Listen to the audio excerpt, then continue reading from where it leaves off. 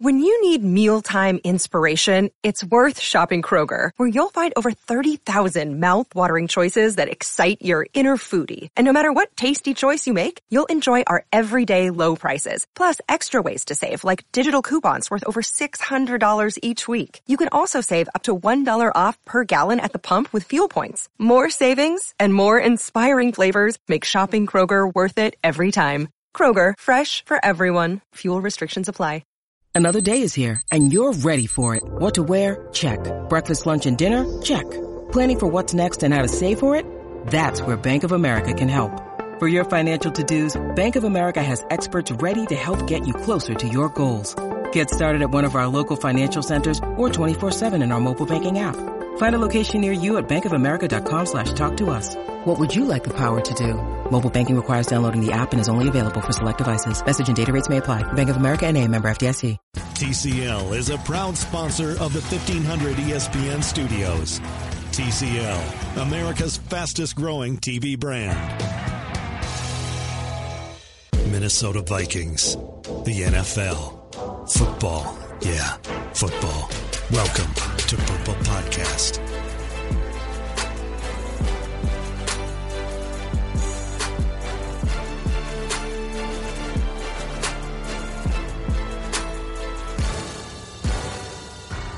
Hello, welcome to another episode of the Purple Podcast. Matthew Collar, along with ESPN's Courtney Cronin, in a special appearance here to discuss yesterday's season-ending press conference from Mike Zimmer. Courtney, how are you? I'm good. How are you?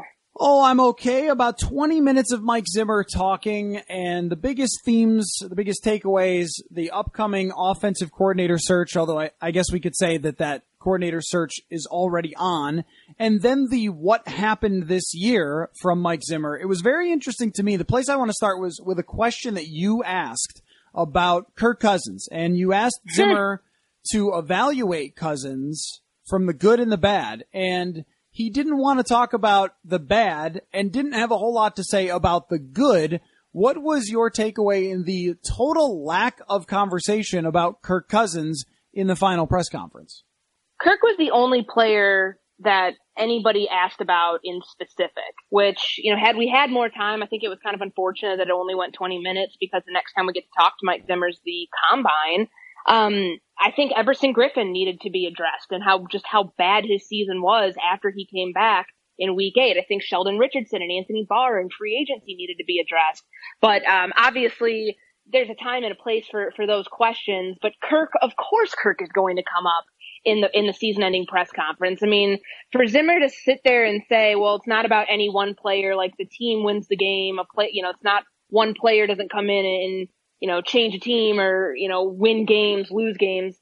Kirk Cousins is the reason that you lost a handful of games this year, more than just a handful. And from his non-answer answer, I take it that, he doesn't want to look like he's pinning blame on Cousins and where things, went wrong this season. But the question has to be asked. I mean, if it's not about any one player or anything like that, well, the financial figure attached to his name makes it about one player and about one player above all other players. So, I think that I'm looking at the quote right now, the areas of where he met up to his expectations, where he'd like to see him improve upon.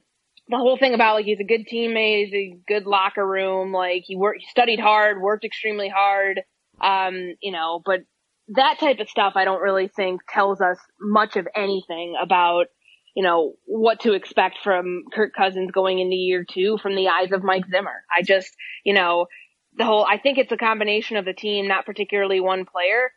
Did he play to the way you expected him to play this year or not?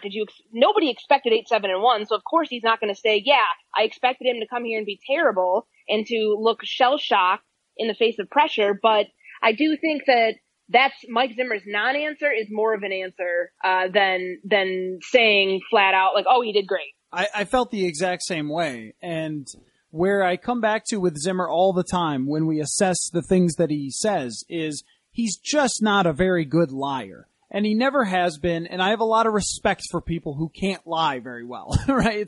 It's not a skill that I ever want anyone around me to have, and a lot of head coaches do have that skill where they can really effectively BS. I guess it's not exactly lying, but it's just more effectively talking around something than Mike Zimmer ever can. And I think instead of sitting there and saying what he really thought about some of the games where they came up short, he elected to just go with, I'm not going to tell you anything I think about this, and I'm just going to leave it right there, and you can sort of infer the rest. And I feel the same way about the obsession over the running game. I mean, they actually averaged more yards per carry this year than they did last year, but a lot of it was being down in games repeatedly when you can't get a 3rd down and 7 completion to move you on, or you can't, even scheme up a 3rd down and 2 to keep moving you down the field, and then you can run more effectively.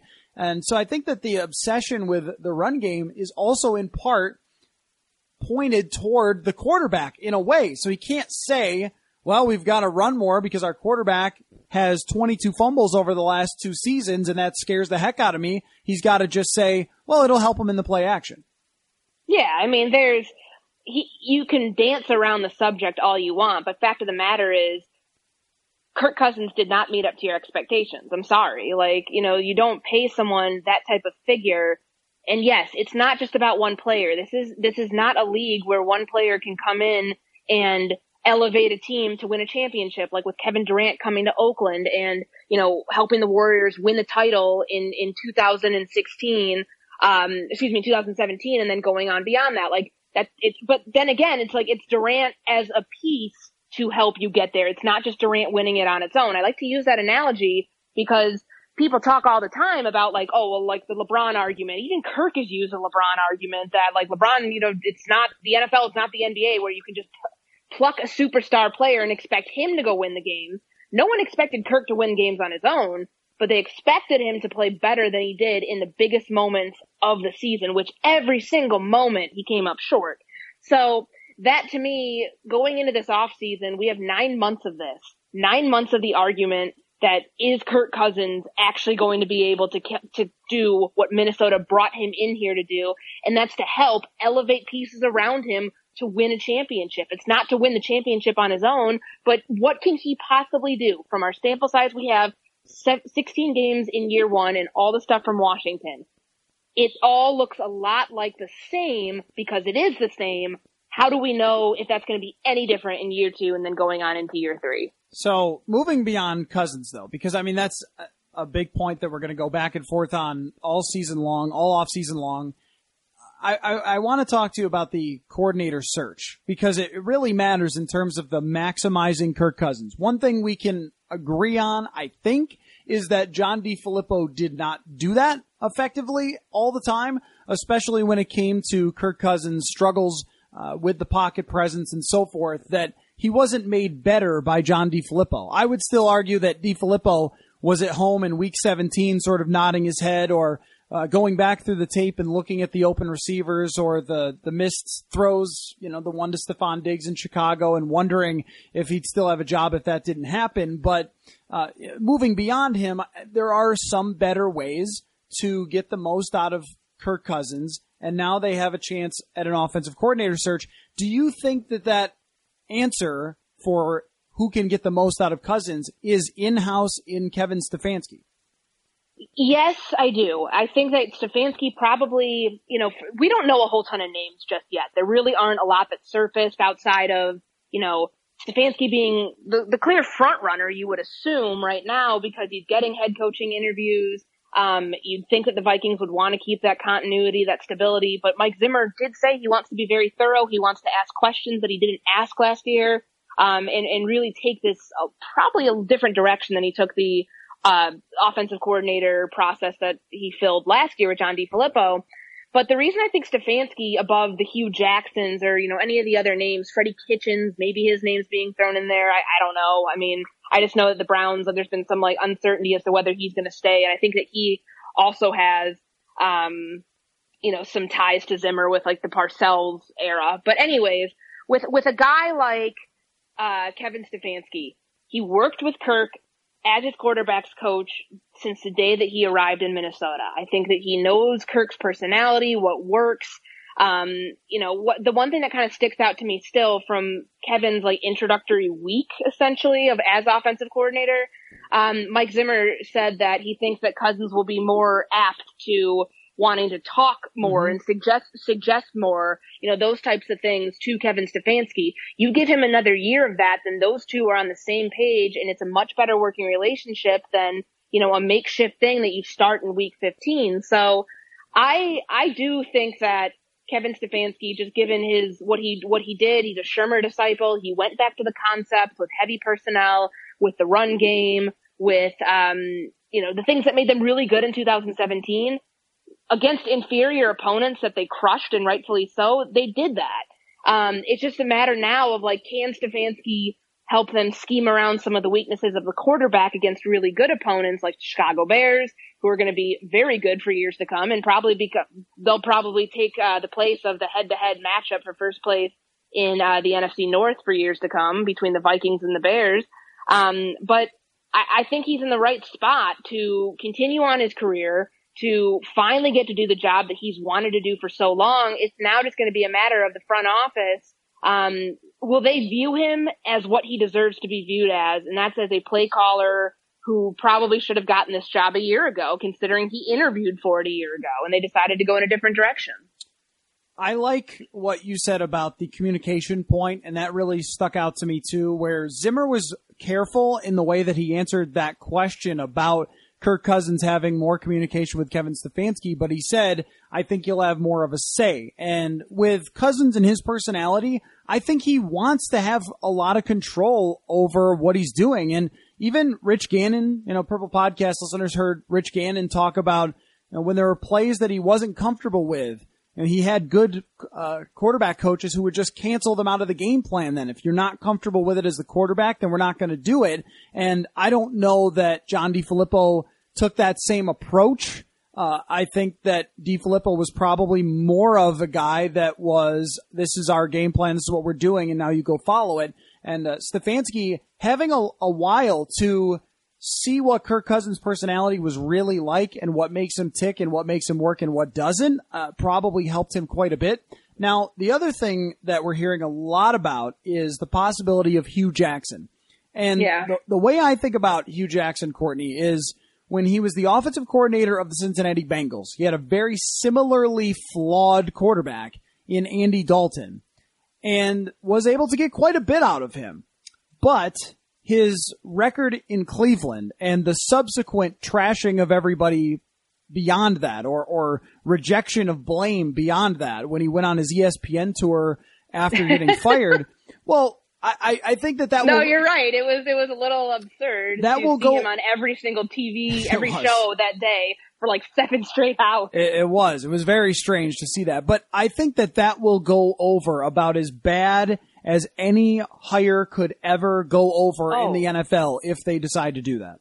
Absolutely. I mean, ties to Zimmer aside, I think that they've got to be smarter than to do something like that. A guy he had a 1-31 record. Is that right? Is that where it still stood by the time he got fired?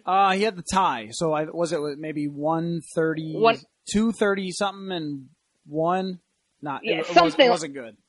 And I mean, the perception that you bring a guy like that in, I mean, the perception that a guy like that can continue to bounce around and get job after job, and, he goes onto the Bengals staff like ahead of like week 12 or something like that, and still had a job. The fact that keeps happening just really, that's something I struggle with in terms of the NFL. As I told you, after Zimmer's postseason, press conference, that he's kind of like this year's Jeff Fisher. You just can't get rid of him. He keeps going from job to job. He gets fired. He ends up somewhere else.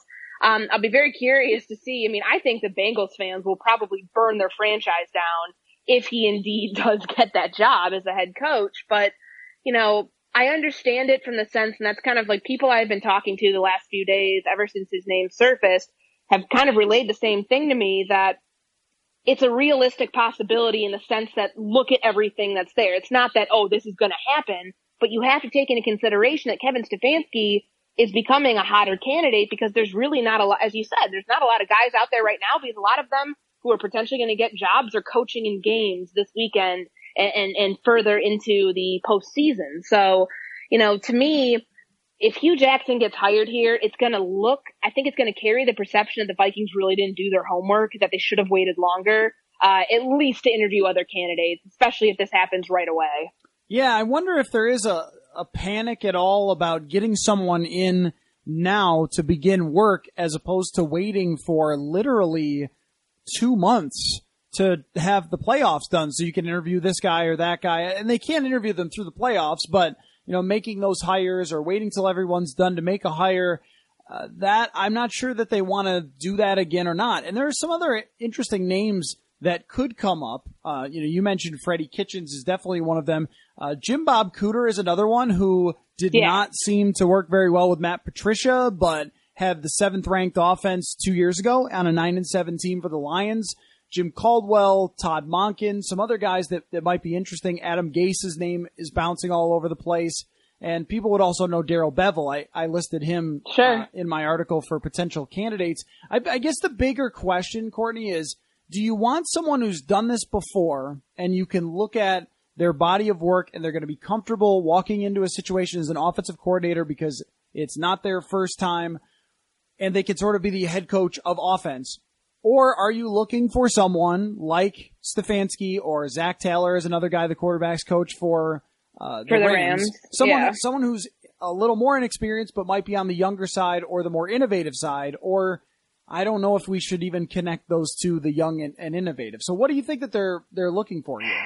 Well, I mean, you saw what happened with young and innovative in last year with Mike Zimmer. I mean, John DeFilippo was heralded as somebody who's going to be a hot head coaching candidate after one season going from quarterback's coach to offensive coordinator, and now his name is nowhere. It just kind of shows you what that, change, the difference in mindsets between Zimmer and, between Zimmer and DeFilippo, and just kind of like what that did to this season. There was most certainly internal struggles that caused this team to falter. And, I look at that thinking, okay, do you want not a clone? It's probably the wrong way to do it because every play caller is different. But I guess maybe the word is, do you want somebody that's a similar makeup to what you had in John DeFilippo in terms of the young offensive heralded guru, because that's exactly what a guy like Zach Taylor is. I mean, when you see what his work with Jared Goff and things like that, I don't know if that's the right fit. But then there's like, okay, you go to a guy who knows Mike Zimmer in and out, one of his, closest friends in the NFL, a guy who is, he taught offensive football to, and Zimmer has taught defensive football to over the years. Like, do you really want somebody, would that be a better fit of having somebody who understands the head coach and what the head coach wants? To me, I keep going back to it. Kevin Stefanski is that guy. Kevin has been here for 13 seasons. And he has been here through 3 different coaching staffs and knows every single moment of the Mike Zimmer era, has lived it, knows how Mike Zimmer ticks, knows what he wants, and knows how to get, to do his job at a level where Zimmer's happy with it. So I think that that's why getting a guy like that, which is kind of a happy medium. Kevin's 36 years old.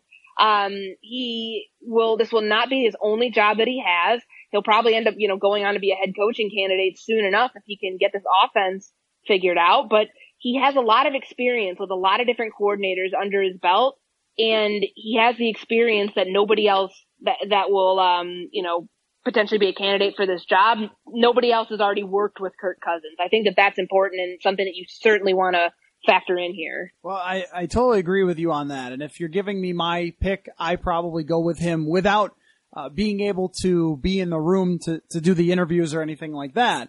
I do wonder about Zimmer if he's looking for someone who he can easier project. But then what comes to mind is, you ever heard the theory about movies and how you really don't know? Hollywood has no idea what's going to do good in the box office and what isn't. I don't know if I've heard that theory. I know it exists in real life. I watched the worst movie of all time the other night, and they spent Sharknado?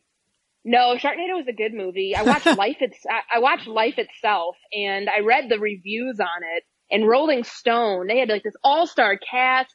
And Rolling Stone said that the only real tragedy in this movie was buying a ticket to go see it. Oh, and I was wow. like, whoa! And I still watched it. So it was not very good. And, but like, of course, it's like you look at these things where there's, you know, big names, big money spent, and it flopped. So I'm sure that supports your theory. Yeah, well, that's right. That's the whole theory. It's just that they have all these different ways of trying to figure it out and all these different thoughts of if you release this then, and if there was another movie that did well that was like this and you really, and ultimately all the data says you make your movies, you put them out there, and you have no idea if it's going to work or not, even if it's good or not. Like even the Rotten Tomatoes thing, it just doesn't make a difference.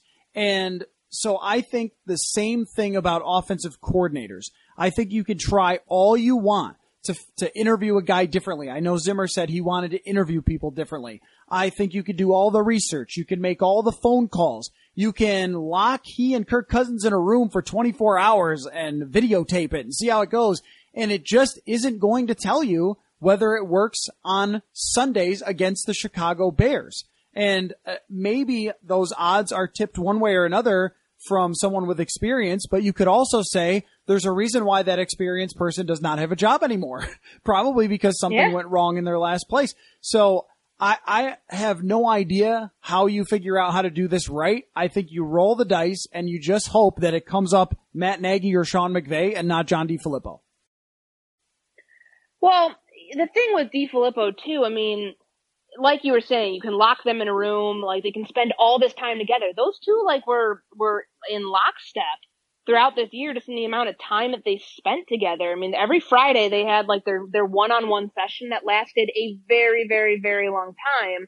And it's like you can spend all this time together. You can come up with strategy. You can talk about, you know, all the meetings during training camp where you're staying and going through like the 100th play of the install till 10 o'clock at night, and all that stuff doesn't mean anything if it doesn't translate to what happens on the field. And I don't think that it was a relationship issue between like personalities between DeFilippo and Cousins, which I know kind of sounds like, you know, then why am I like pumping Stefanski so much because of the relationship aspect? I think that personality-wise aside, I mean, sure, you don't want to be like going to work every day like with a person that you don't like, but personality-wise aside, I think he knows what Kirk does really, really well. That's why we saw so much play action when, you know, it was earlier in like the first, you know, 2 games of Stefanski. We didn't see much of it at all against the Bears, but he can play to his strengths, and he can play to the strengths of the other personnel. I mean, look at Dalvin Cook's usage. Look at the way that they used Kyle Rudolph in those first 2 games. Like, I just think that that's something that you should take into consideration. Somebody who has a storied history with this franchise, with this playbook, and knows how to make it work and knows how to find workarounds for things that don't work. Okay, beyond the offensive coordinator, I wanted to ask you about the free agents coming up here and just sort of your first sense. Like, we are so far away from free agency that it's a little frustrating. Like, okay, well, we've got to wait through the whole playoffs, and I know, it's crazy. But just like first sense on the free agents, I just want to go down them one by one, and you could tell me yes or no whether you think they'll be back. Let's do that like quick, and then we'll circle back to the most interesting ones. So Sheldon Richardson, back, yes or no? Yes. Okay, Latavius Murray. No. Anthony Barr. No. Brett Jones. Sorry, Brett. I didn't mean to laugh. No, we're only laughing because we miss him. We will miss him because he was such a great interview. He really was. He's a really smart guy. Another offensive lineman said that they could see Brett Jones becoming a head coach someday because he's that smart. And I agree. He was when we talked to him. Nick Easton. Yes. Dan Bailey. Yes. Marcus Sherrills. You can't kill him. Yes. Amir Abdullah. Nah. Tom Johnson? Because they're bringing Sheldon back, I'll say no, and we can get to that. Okay. Tom Compton? No. I say they do. George Iloka is definite no, and absolutely not. Poor George is probably like he's probably very mad. He's probably like so far away from here right now that he will never come back to the state of Minnesota. That poor guy. Poor George. He's a really nice guy. God, what a farce! What an absolute farce! That is so unfair for what we got Tremaine Brocked. We did. We did. We talked a ton about it, and then it never mattered. The same with Tremaine Brock. They will not get us next year, Courtney. Next year, no, they won't.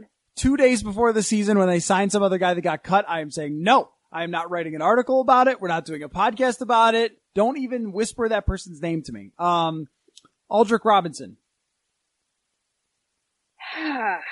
Well, if I don't want to go ahead and give your theory away to the hot take article that you're planning to write, but assuming they don't bring the player in that you are going to be talking about, instead hot take article, sure, let's bring Aldrick back. Well, I'm not even going to address that, but that's a perfect tease for Monday.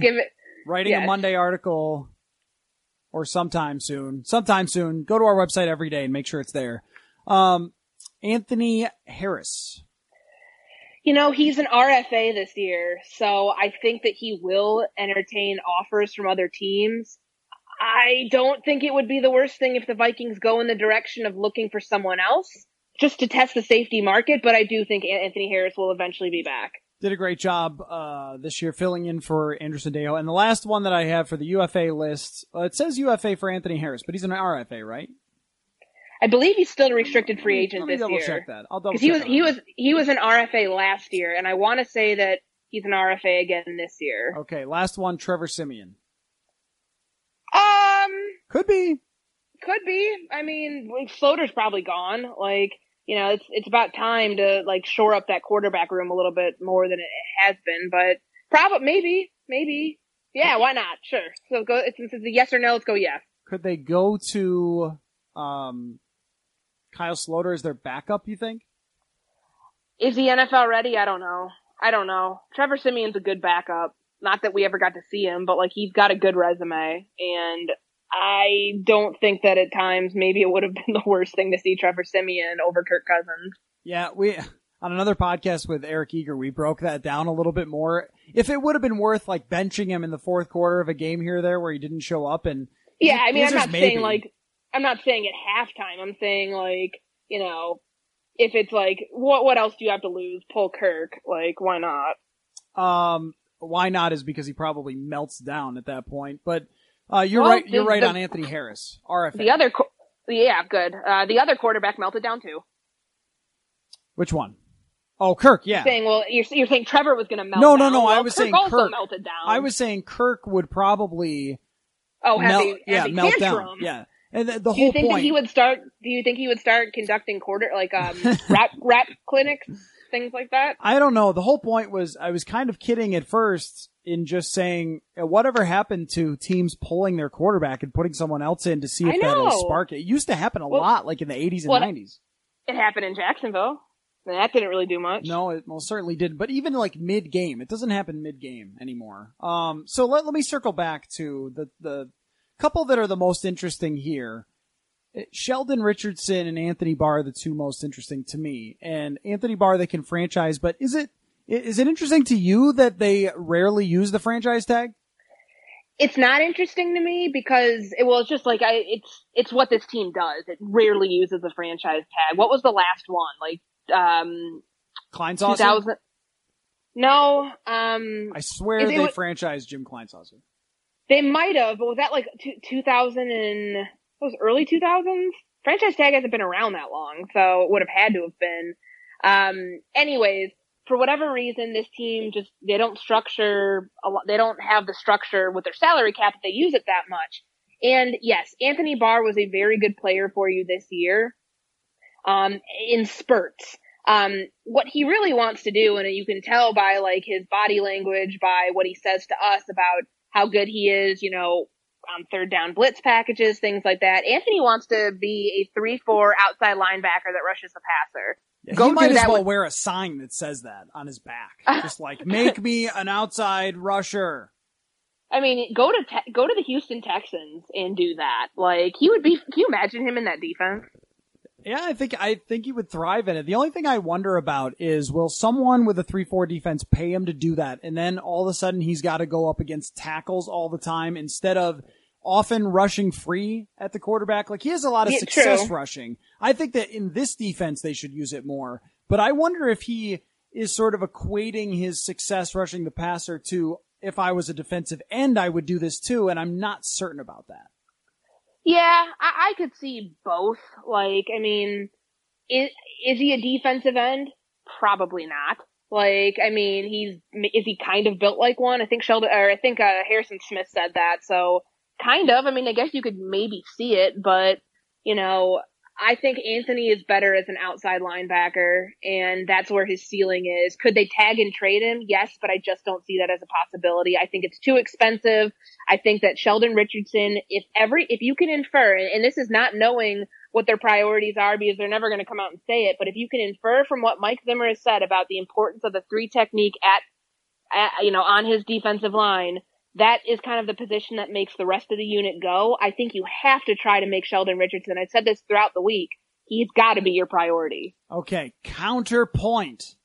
Okay. The Vikings had the number 1 defense in the NFL with Tom Johnson and Shamar Stephen because Linval Joseph makes people better, and if you mix one run stuffer with one pass rusher on the interior, you can kind of fill up what Sheldon Richardson brings to both. And I'm not sure either that Richardson is a real run stuffer. He pressured the heck out of the quarterback, but there were times where I felt like if he got double teamed in the run game, he could be taken advantage of a little bit there. And the equation for me is almost all about the price. I think Sheldon is a fantastic player, but I mean, what's your ceiling on the price to pay Sheldon Richardson?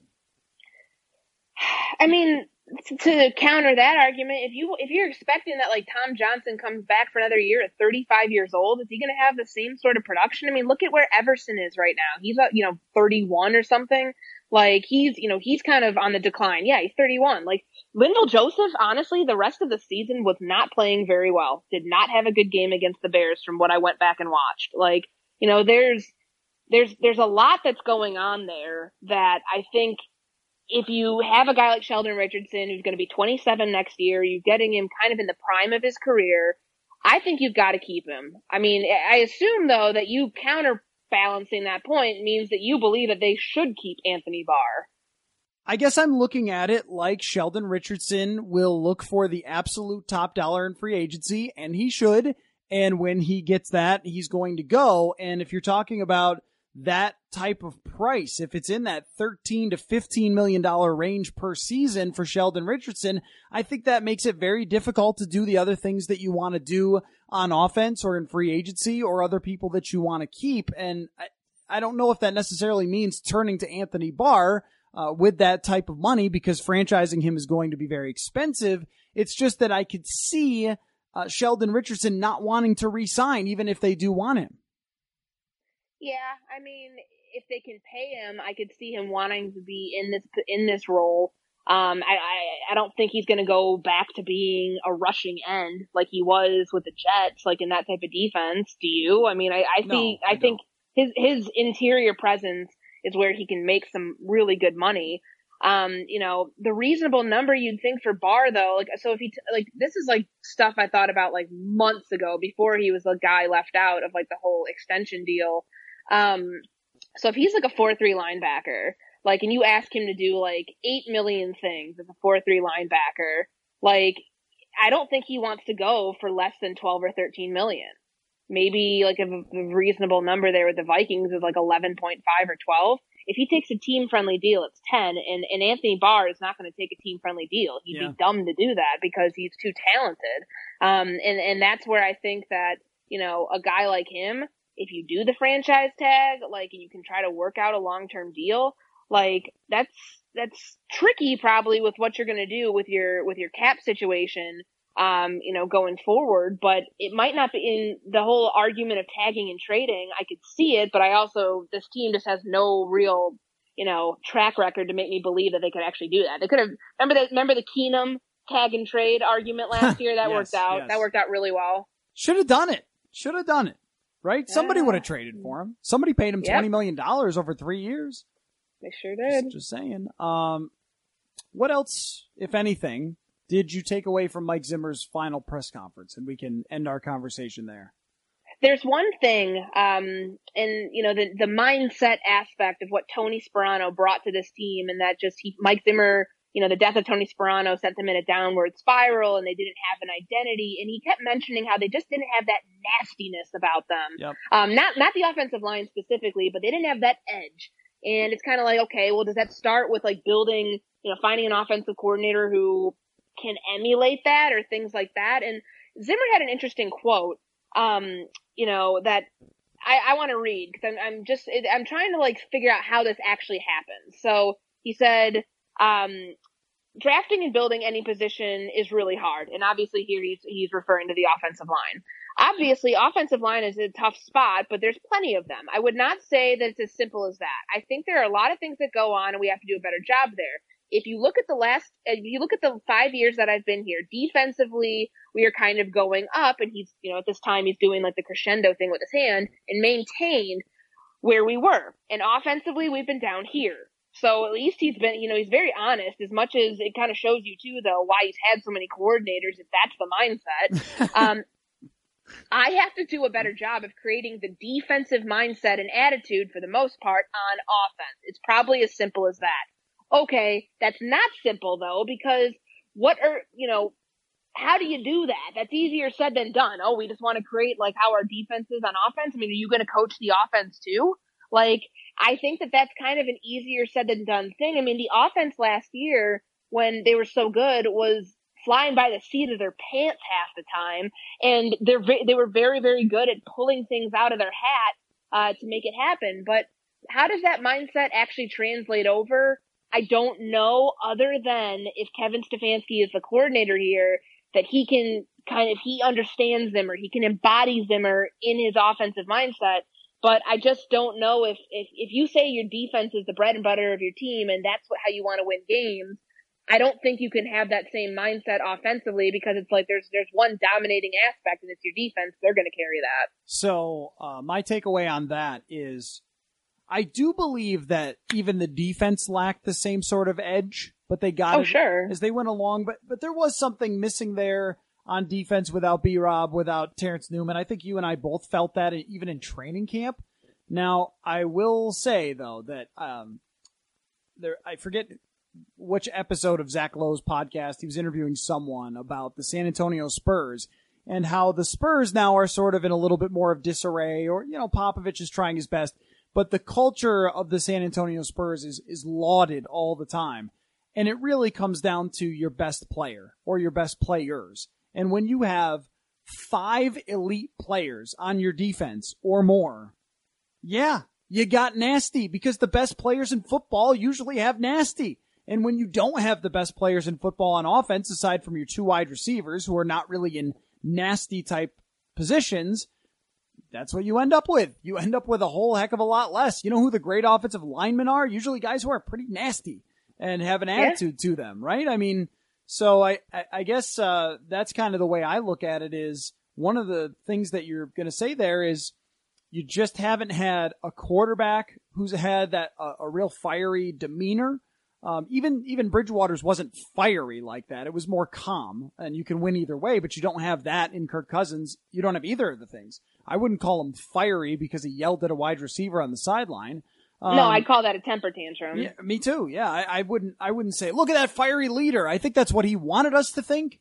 And I think that was not how it came across to anyone watching that. I also think that he wanted it to look like that what was happening in Week 17 wasn't his fault, but that's a little harder to look into for sure. But anyway, that aside, I think it's really just about the players. I just don't think you have too many nasty, super talented players on offense like you do on defense. I think that's what it's really about, not about how he coaches it. Well, yeah, I mean, you can follow the dollar signs to figure that out. True, yeah, absolutely. That if you're spending most of your money on defense, that's where the focus is going to be. It's where the priority is going to be. It's what your collective mindset is going to be, a defensive mindset with defensive players. So I don't know if it's as simple as, oh, come on, offense, do things the way we do it. Yeah, I just, right. Yep. It's a good thing for him to say. It also kind of sounds like a little bit of a scapegoat here. Well, the offense just doesn't have our mindset. If they were more like us, they'd be better. Yep. I don't buy that at all. Yep. But let's see. Proof is in the pudding, as they say. Let's see if Mike Zimmer, whoever his offensive coordinator is, if he can get on the same page with the OC early on, and not ever run into the issues that he and John DeFilippo did, but also be like, hey, this is important to me. Like, I want this to happen. So find little ways that you can instill that nasty mindset of the defense that they've had by and large last few years into your offense. Okay, well, we will have only, let's see here. When does free agency start? The combine, free agency is what, like March like 11th or something this year? I don't know the exact date, but it's not long. Almost 2 months before the combine. No, longer than that. Almost 3 months before the combine.